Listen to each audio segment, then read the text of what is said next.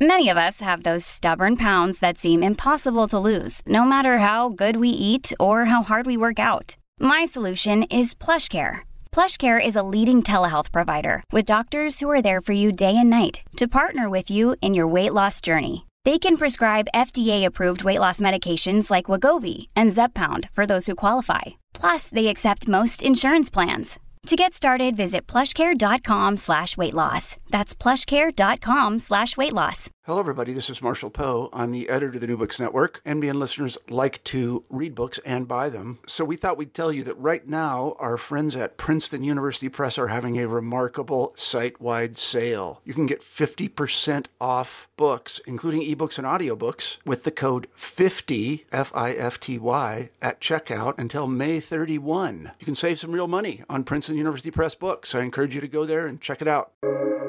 Welcome to the New Books Network. Hello, everybody, and welcome to another episode of NBN's Drugs, Addiction and Recovery podcast.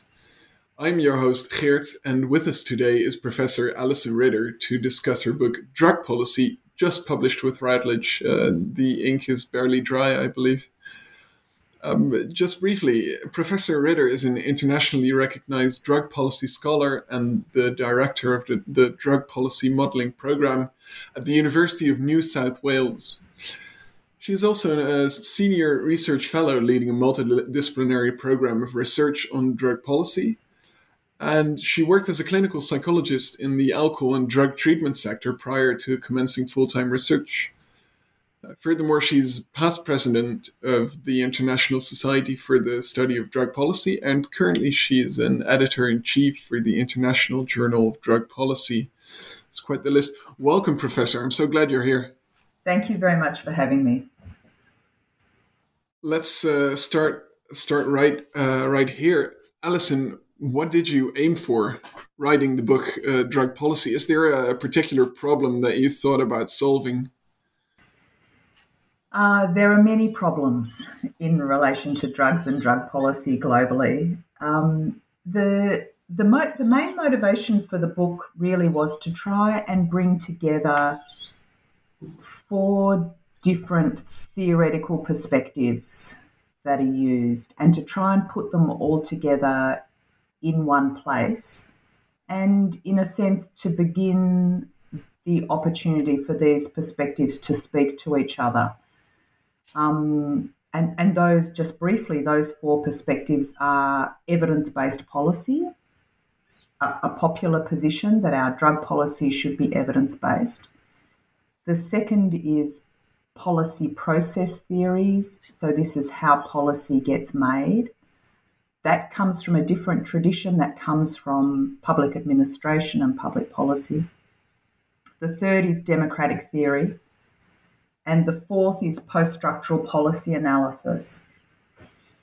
And so really the motivation for the book was to try and be able to position something like post-structural policy analysis alongside evidence-based policy, alongside democratic theory, alongside policy process theories.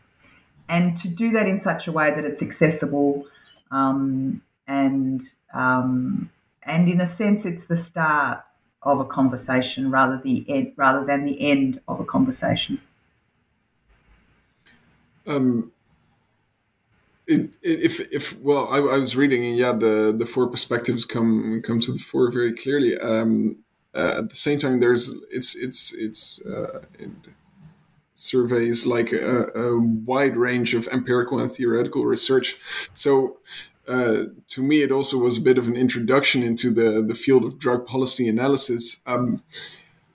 When I write summaries or introductions, or if I write syntheses of academic texts, sometimes it does lead to like personal new syntheses of knowledge. Were there any things, any facts or any patterns that struck you particularly when you wrote the book or when you finished it? These are themes or theoretical perspectives that I've been working with for many years. And in a sense, the book is a synthesis of both my own work, the work of my team, plus work of colleagues across the globe. And it certainly is global in terms of its content. So I guess there's not something that surprised me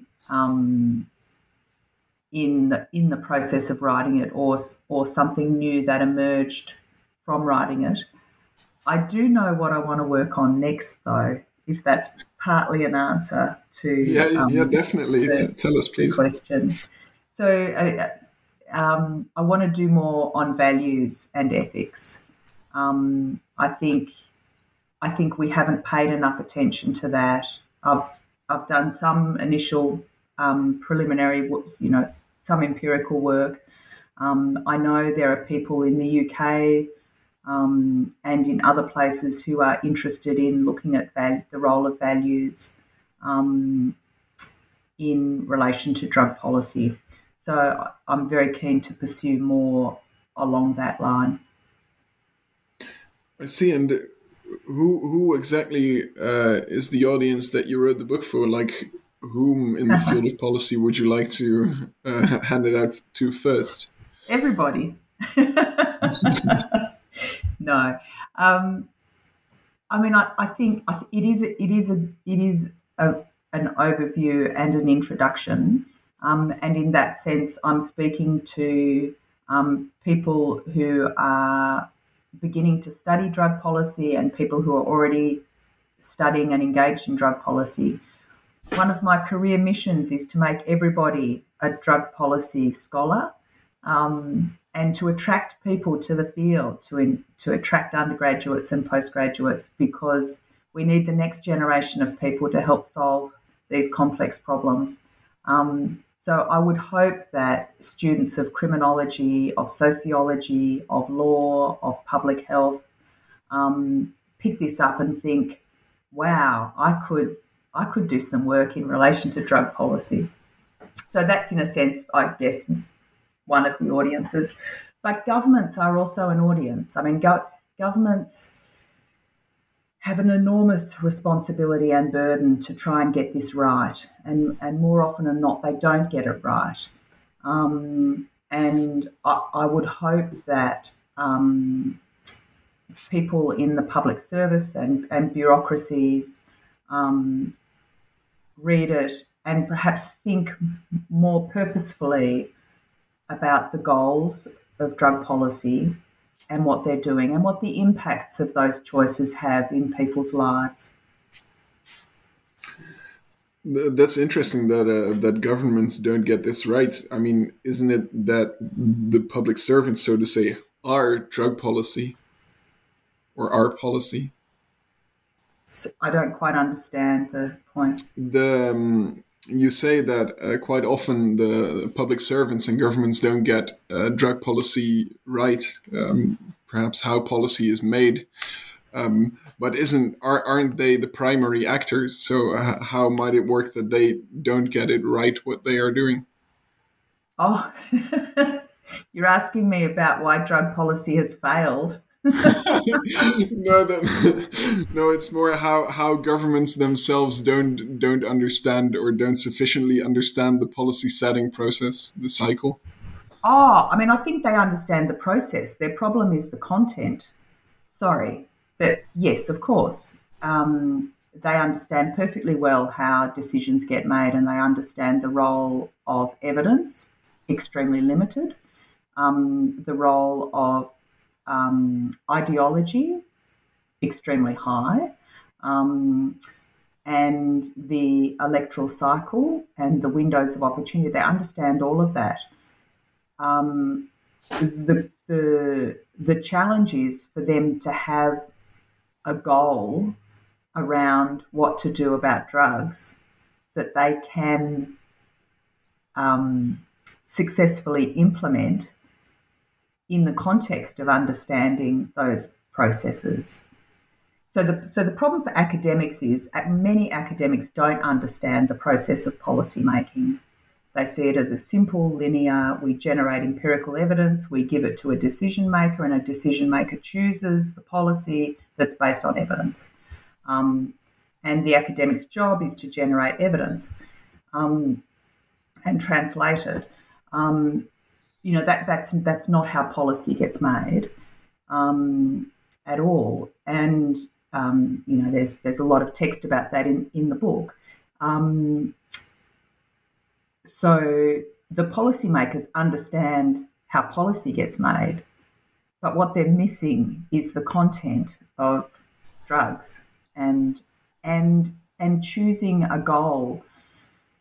So one of the one of the real challenges, I think, is deciding whether you're interested in reducing the harms from drugs or in reducing drug use per se. Now, they're not mutually exclusive. Clearly, if you don't use drugs, you're not going to experience harm.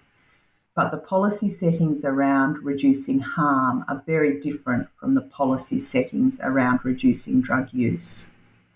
And the lack of establishing a clear goal by decision makers, I think, then creates the opportunity for poor policy, basically.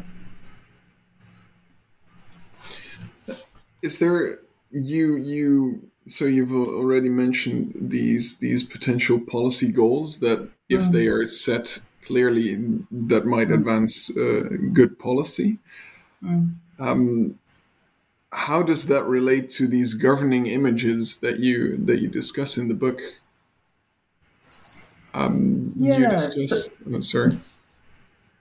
No, go. That was my question, basically. Okay. Yeah. So the governing images very much align with the different goals. So if the governing image is one of deviance, so drug use is deviant, it's abnormal, it's criminal as the kind of governing image of drug use, then the goals will be to eliminate drug use, and the mechanisms will be a strong focus on law enforcement, prohibition, and so the kind of strategies that would be employed. So the governing image, the goals, and the strategies kind of hang together, if you like. If, on the other hand, the governing image is one of of ill health, that drug use is associated inevitably with drug dependence or addiction and ill health, and these people who use drugs become patients in the health system, then the policy goal is treatment and is health, reducing the harms, the health harms, and then the strategies become, treatment and medications and all of those sorts of things. So they can all sit together, but sometimes it's hard to surface the governing images. Usually the strategies are pretty explicit, and to be honest, sometimes it's hard to surface the goals of what's trying to be achieved. Many countries do have sort of national strategic frameworks, so there are formal documents that say, this is what this country does in relation to drugs, this is what our goals are. But then there's the issue of the difference between the policy rhetoric and what actually happens on the ground, and how policy actions are actually, played out. So you can have good rhetoric but poor implementation. Do you maybe have a good example of that disjunction between the rhetoric and the governing image, so to say? So Australia's an example. Our national drug strategy has the goal of harm minimisation, to minimise harms, and it's an attempt to have a balanced approach, which occurs in many other countries, Switzerland, Canada, etc., where you balance law enforcement, prevention, treatment, and harm reduction. So it's very focused on minimising harms with 4 pillars of activity that are balanced. The document talks about getting the balance right. In reality, on the ground, Australia has a really strong law enforcement approach. The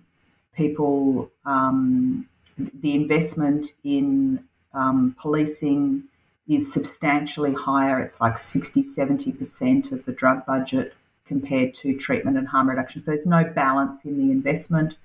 And in terms of the actions in law, one can be sentenced to quite long imprisonment for drug use in Australia. So even though the interest is minimising the harms, the actual focus on the ground is much more about punishing people who use drugs. Yeah, makes sense. But that's interesting because, excuse me, I mean, in Australia, you say that the practice is mostly law enforcement focused, but the rhetoric is about balance. But I do feel that, at least historically, the governing image behind the international drug treaties, for instance, and still the rhetoric in many places is focused on law enforcement and prohibition, perhaps. Why do you think this? Because you cite in many ways that lots of these prohibition practices are not really effective. Why do you think this is so persistent? I think there are a lot of reasons, and different kinds of reasons. I mean, sort of first up, historically, the establishment of the international treaties, and there are fantastic scholars who have written about this, who I cite in the book. Historically, the treaties were really arguably about race and power, not about drugs, and not starting with the idea that we've got a problem with drugs, with the harms from drugs. What do we need to do about it? I mean, it wasn't a policy process that started with identifying what the problem is. So the establishment of the treaties and the sort of prohibition era actually had not much to do with drugs per se. And then you get stuck. I mean, it's very hard to change these international regimes. And despite really strong advocacy from civil society and from experts, it's an incredibly slow, grinding process to try and change the treaty system. There is a glimmer of hope. Last year, the UN agencies put out a joint statement in support of the decriminalisation of personal use of drugs, and the preference to treat drug use as a health and social issue rather than a criminal justice issue. But they're not going to change the treaties. So it's got so prohibition and the treaties have got a very long history. And so they're very stuck in that sense. Another reason, I think, is that people are afraid. People who use drugs experience a lot of stigma and are marginalised in all sorts of ways across globally in different ways and in different cultures. And I think that there is a fear that liberalisation will result in harm and damage to people's children. And I'm not dismissive of that fear. And I think the assumption, if there is a risk associated with doing something, parents, governments want to manage that risk. And hence the idea that the best way to do that is to prevent use. Now, that's where the problem comes, because there are other ways of reducing risk. If you take the example of seatbelts in cars, here the risk is a fatal or non-fatal car accident. The solution was not to stop driving.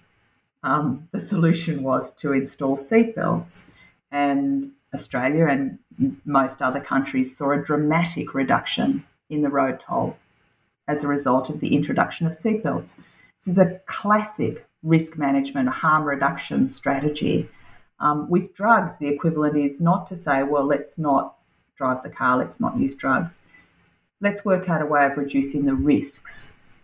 Because most people use drugs without experiencing harm. That's the thing I think that a lot of people don't quite get. So it's not inherently harmful to consume a drug, and not everybody experiences harm.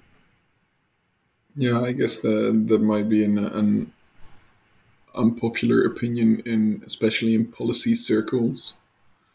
Yeah, although, it's interesting. It is changing. Obviously cannabis is now legalised in many states in the US and many Uruguay and Canada, New Zealand, although the referendum failed, it'll probably get up next time. So, there's that policy activity which is really shifting the governing images of cannabis and the way in which cannabis is seen and the role that cannabis or marijuana plays. The other thing that's happening is there's a lot of work on psychedelic drugs and their role in improving mental health. So psilocybin, ecstasy, MDMA, psilocybin is mushrooms, and other psychedelic preparations, which I think is really shifting our idea. And in fact, the whole idea that drugs are harmful and risky sort of runs in the face of the consumption of alcohol, which we seem to be able to acknowledge is risky for some people and not for others. We manage the risks for those people that experience harms. So we seem to be able to hold that notion about the drug alcohol, but for some reason we can't hold that notion about cocaine or amphetamines or heroin, and yet the same principle is true. There are a few examples of countries that have taken kind of an extraordinary position on when it comes to a drug policy and a different take. You cite Portugal in several places, for instance. What is it about their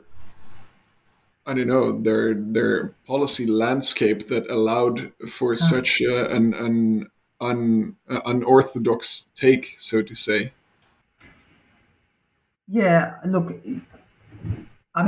every country is different, and every country is its own case example. In Portugal, there were significantly escalating drug-related deaths. There was a lot of concern about sort of poverty and social conditions. There's a very public drug injecting scene, and the then decision makers decided that they did need radical reform. This is in 2001, and famously introduced the removal of criminal penalties for all drug use. What's important about what happened in Portugal was that they didn't just do that. They actually invested hugely in treatment, and they established these dissuasion commissions. So it wasn't like anyone could just use drugs. They were, if they were found using drugs, if they are found using drugs, an appointment is made with the Commission of Dissuasion, and they're given an assessment and education and information to reduce the risks. So it's not a free for all, and importantly, the decriminalisation of personal use was associated with this enormous investment and infrastructure in assessment and education and treatment. And of course, it's been incredibly successful. When you talk with the people from Portugal, they say they were driven by evidence. They were driven by a commitment to reduce harms, and their context was such that, the country was in trouble at that point in time. Whereas if you look at the United States and cannabis, that was driven by opinion through ballot initiatives. This is the legalisation of cannabis, which is a different example, and by a concern for government revenue. So a lot of the debates about legalising cannabis were associated with the economic benefit, nothing to do with, cannabis being a safe drug or people, blah, blah, blah. So there the argument swung on the economy. There are other arguments as well. And if you look at Uruguay, it had nothing to do with public opinion. So cannabis in the US was mainly ballot initiative, so all about public opinion. In Uruguay, most of the people didn't want cannabis legalisation. It wasn't popular. But the decision makers saw the nexus between the cannabis market and the rest of the illicit drug market and the amount of violence, the violence in the drug market, which was quite extreme, obviously South America. And they wanted to break that nexus. So the solution to breaking the nexus between the cannabis market and the violent illicit drug market was to legalise cannabis. So just those three examples, I think, show that every country is different and has its own context, and change is initiated sometimes for reasons that sit outside drug policy. I do jump ahead a bit, I think, to one of your later chapters. You gave several country examples, and this, I always find this fascinating take on policy analysis when it comes to a comparison between different countries, because to me it seems like a daunting endeavor to compare objects as complex as different countries and their own policies. What, just in big lines, what is a comparative policy analysis, and why do you think it might work? Comparative policy analysis is trying to compare two different policy regimes, holding everything else equal, and trying to eliminate, other difference. The reason why it's really important is because evidence does matter, and it provides the opportunity to really generate evidence about different policy regimes. If you don't have comparative policy analysis, what you're left with is modelling exercises or theoretical exercises about if then, and they're just not as powerful. As you alluded to, it's very hard to do. It's really hard to do well, and one needs to be very careful in taking context into account. Yeah, makes sense.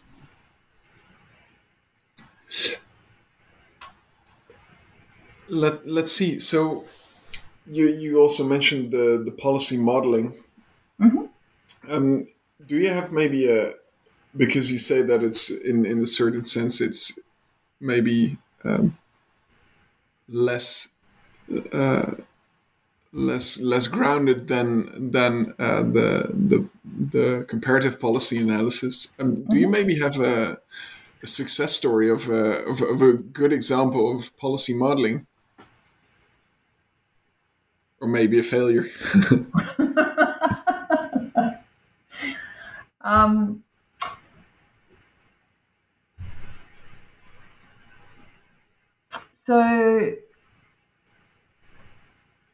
So one example of this is some modelling work that we've done, is in relation to methadone maintenance treatment, providing people who are opioid dependent with a medication.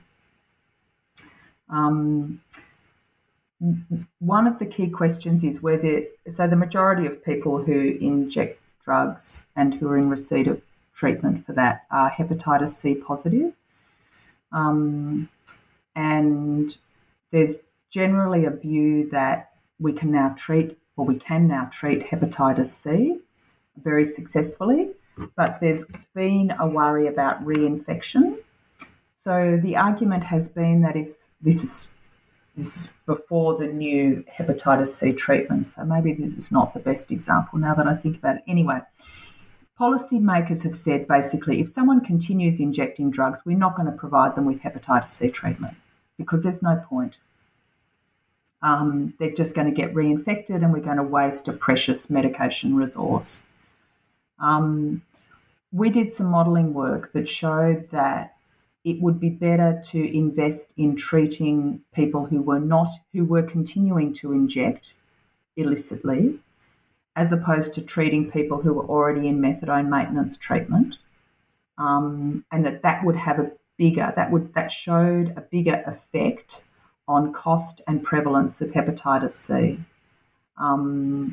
So in fact, the policymakers, instead of treating the hepatitis C for people who were already in drug treatment and not injecting, which that's what they were doing, they shifted to actually rolling out the hepatitis C treatment among the people who are currently injecting, because the models showed that there was better effectiveness overall. So it's kind of a counterintuitive finding from the modelling. But actually, when you think it through, of course, you want to treat the people who are actively injecting because they're the ones that are engaged in risk behaviour and spreading hepatitis C. So it kind of makes sense. So the model kind of provided the data, hypothetical data, to support a transition to a different policy for hepatitis C treatment. It's interesting about modelling, though, because I think COVID has given modelling a whole new sensibility. I mean, I think people now understand what it is, like the taxi driver and the layperson. They also understand the imprecision at some level and the uncertainty. So actually, it's going to be really interesting. We need some of your sociologists who are listening to start studying the ways in which modelling has become an object of understanding in the public's eyes and driving, obviously, a lot of the responses to COVID, and what that then means for the future of modelling. I think it's a really interesting topic. Yeah, maybe learning on this topic has sped up. Absolutely. Yeah.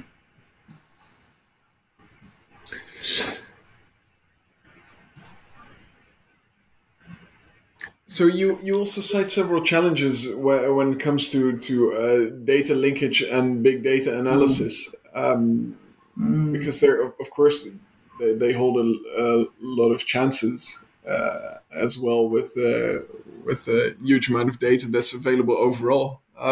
What are these problems that you identify? So the frontier of data linkage has been around for a long time within health, within public health. The new frontier is data linkage with big data. So it's linking up someone's health records with their supermarket shopping, with their criminal history, with their transport app, how they move around the city, with their Fitbit. So data is everywhere, and it's all of those kinds of data. And now we're talking about the promise is that if all of these data are connected, we will be able to provide much better, in this case, health interventions or social interventions when we have all of that data. When we know that the 50-year-old has been to the liquor shop and purchased a lot of wine because we've got the bill, and then driven the car, and then gone to see his doctor, etc., etc., etc. And we could then intervene in that person's life to reduce the likelihood of, him experiencing significant harm. And on the one hand, there are people who are very excited about this possibility of big data being able to be used for public good. But it's terrifying. I mean, just in the example that I've given, there are privacy concerns, there are concerns about unnecessary intervention in people's lives. There are also concerns about the use of algorithms which get it wrong. So a lot of these data are then generate an algorithm which is then used by a doctor to make a prediction. The algorithms are trained on white middle class people, so they get it wrong a lot of the time. So there's lots of examples of algorithms gone wrong because the data's been wrong, the input data, the training data has been wrong. So that's a taste of what big data might look like. And take your Fitbit off and turn your tracker off on your phone, etc., etc., etc., because it's all there. These different kinds of evidence bases, so to say. When we look at your before last chapter, it's really a hopeful one. It's about how change might take place, and I do think, well, if I get it right, it's principally directed toward researchers who, as you said, are in the presupposition that they make evidence and then they bring it to the policy makers, and then policy is correctly made. But that's not the case. And you speak a lot about different kinds of translation that might take place between the evidence and the policy side, so to say. Are there any good practices or any steps that researchers might take to give their results and their research a better valorization? Yeah, I think there's lots that researchers can do, and I hope that there are some really good pointers in that chapter. I think one of there's a few key lessons. I mean, the first is to ask the right question at the very beginning of the research. If your question's not relevant to a current policy problem, or you haven't engaged with a decision maker right at the beginning, you're much less likely to have impact. I think co-design has become a buzzword, but actually it's really fundamentally important. So designing your research project with your end users as part of that. And then in terms of conducting translating the research, I think academics have sort of, this might sound a bit rude and I apologise in advance, but have this sort of sense of being somehow objective and independent. And I would challenge that. I would challenge the idea that anyone is objective and independent.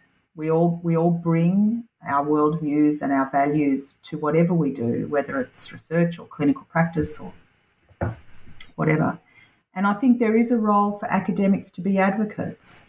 And I describe in the book some of the both promise and challenge of advocacy work. And I think academics have been quite shy of the idea, well, we're not advocates, we're just in the business of providing the evidence in a kind of passive way. But evidence is not passive, and the way in which academics provide evidence is also not passive. And I think we could be braver about our values and about taking on advocacy roles as academics. And where that might not be comfortable or might be institutionally problematic, the second strategy is to work with advocacy organisations. So the first organisation that gets my research results is the drug user group or the Council of Social Services, the advocacy groups that actually know exactly how to get out there and bang the drum. I mean, that's what they do, and they do it really, really well. So giving them the results and letting them advocate in their voice with the messages that they want, I think is a really successful strategy for researchers. Yeah, it makes sense. And, well, of course, the research cycle usually is a bit longer than the policy cycle, but I guess so. It's a good idea to keep one eye on the salient policy topics that are currently in the field. I mean, the one thing I would say that's a really important point in that chapter about making change happen, and also in the chapter on policy processes, there are these two different terms used. One term is knowledge broker and the other term is policy broker. And I try and explain how different these are. So a knowledge broker is someone who brokers knowledge into the policy process. So they take evidence and they, translate that evidence for decision makers. And knowledge brokers are really important. And some academics are just nerdy and don't know how to communicate. They work well with a knowledge broker. So you can't assume, because you're a good researcher, doesn't mean that you're going to be a knowledge broker. So I advise researchers who are great researchers, who are generating great data, to work with a knowledge broker. That model of knowledge brokerage kind of fits with the evidence-informed policy paradigm and the idea that our job as researchers is to get evidence into the system, and that's what a knowledge broker does. The other model that I'm working with in the book is about the dynamic policy process interactions. And this is where you need what's called a policy entrepreneur or a policy broker. Their job is to match new solutions to problems and to politics, and it's a very active role. It's described in Kingdon's multiple streams theory and also in the advocacy coalition framework, two very common policy process theories that I explore in detail in the book. And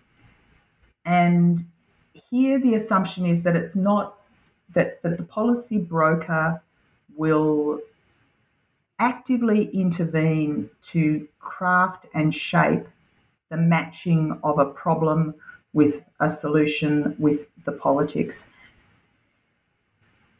That doesn't privilege the evidence-based policy paradigm. It's kind of a more it's an understanding of policy as policy making as being sort of dynamic interactions and networks of actors. So the researcher can either employ a knowledge broker or a policy broker, a knowledge broker, or a policy broker.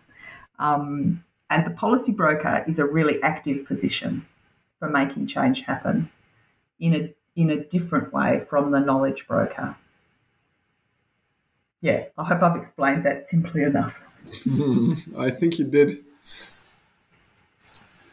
So you just mentioned the how do you say that, the classical evidence-based policy paradigm versus the more networked sort of more horizontal policy making paradigm, or what policy is essentially. Your last chapter is called Democratizing Drug Policy, and there you quote Hannah Arendt stating, all political institutions are manifestations and materializations of power, and they petrify and decay as soon as the living power of the people ceases to uphold them. And I guess this implies a third take on policy, right? Or yet more horizontal model. Could you say a tiny bit about that? Thank you for reading the Hannah Arendt quote. It's a beautiful quote.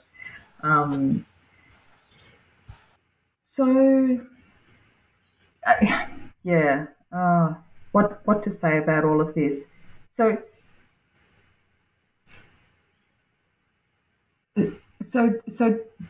the success of, to paraphrase Arendt, which obviously I can't do nearly as beautifully as she does herself,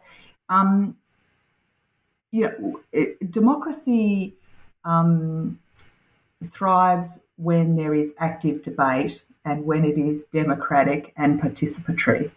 And fundamentally, that means that experts need to cede some power and create, and there needs to be the creation of opportunities for people to have a say in what to do about drugs, because that's democratic.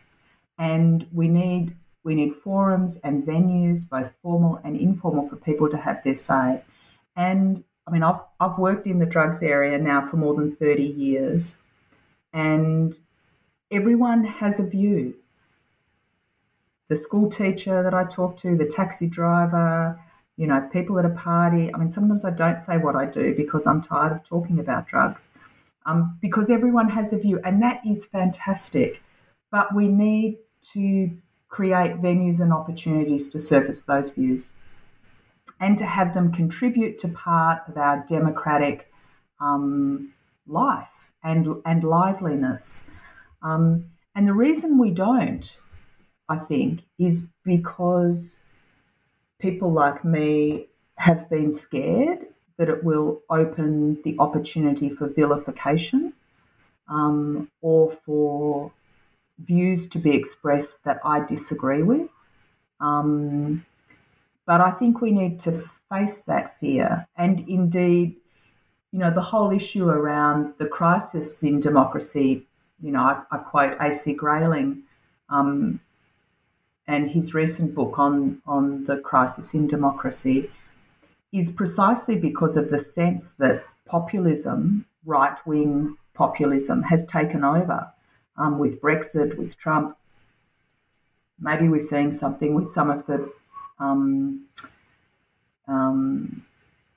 protests against vaccination, and the solution to that is not to repress those opinions or to insist upon an expert-led solution. In fact, that will only make it worse. That will only deepen the divide. The solution is to give voice to all of these views in a way that is ultimately productive. And I think that is terrifying for people who have worked in drugs for a long time. But I think it is our only way forward. Retreating back to experts and expert knowledge and losing the democratic voice, I think is very, very risky and won't advance good policy or the interests of the people which is fundamentally what good drug policy is about, and democratic drug policy is about representing the interests of the people. Thank you for that. Maybe because we've covered, I guess, most of the book already. I'd be curious still. You've mentioned that your current research, or you would like to steer your current research more towards values and ethics and how they intertwine with drug policy making.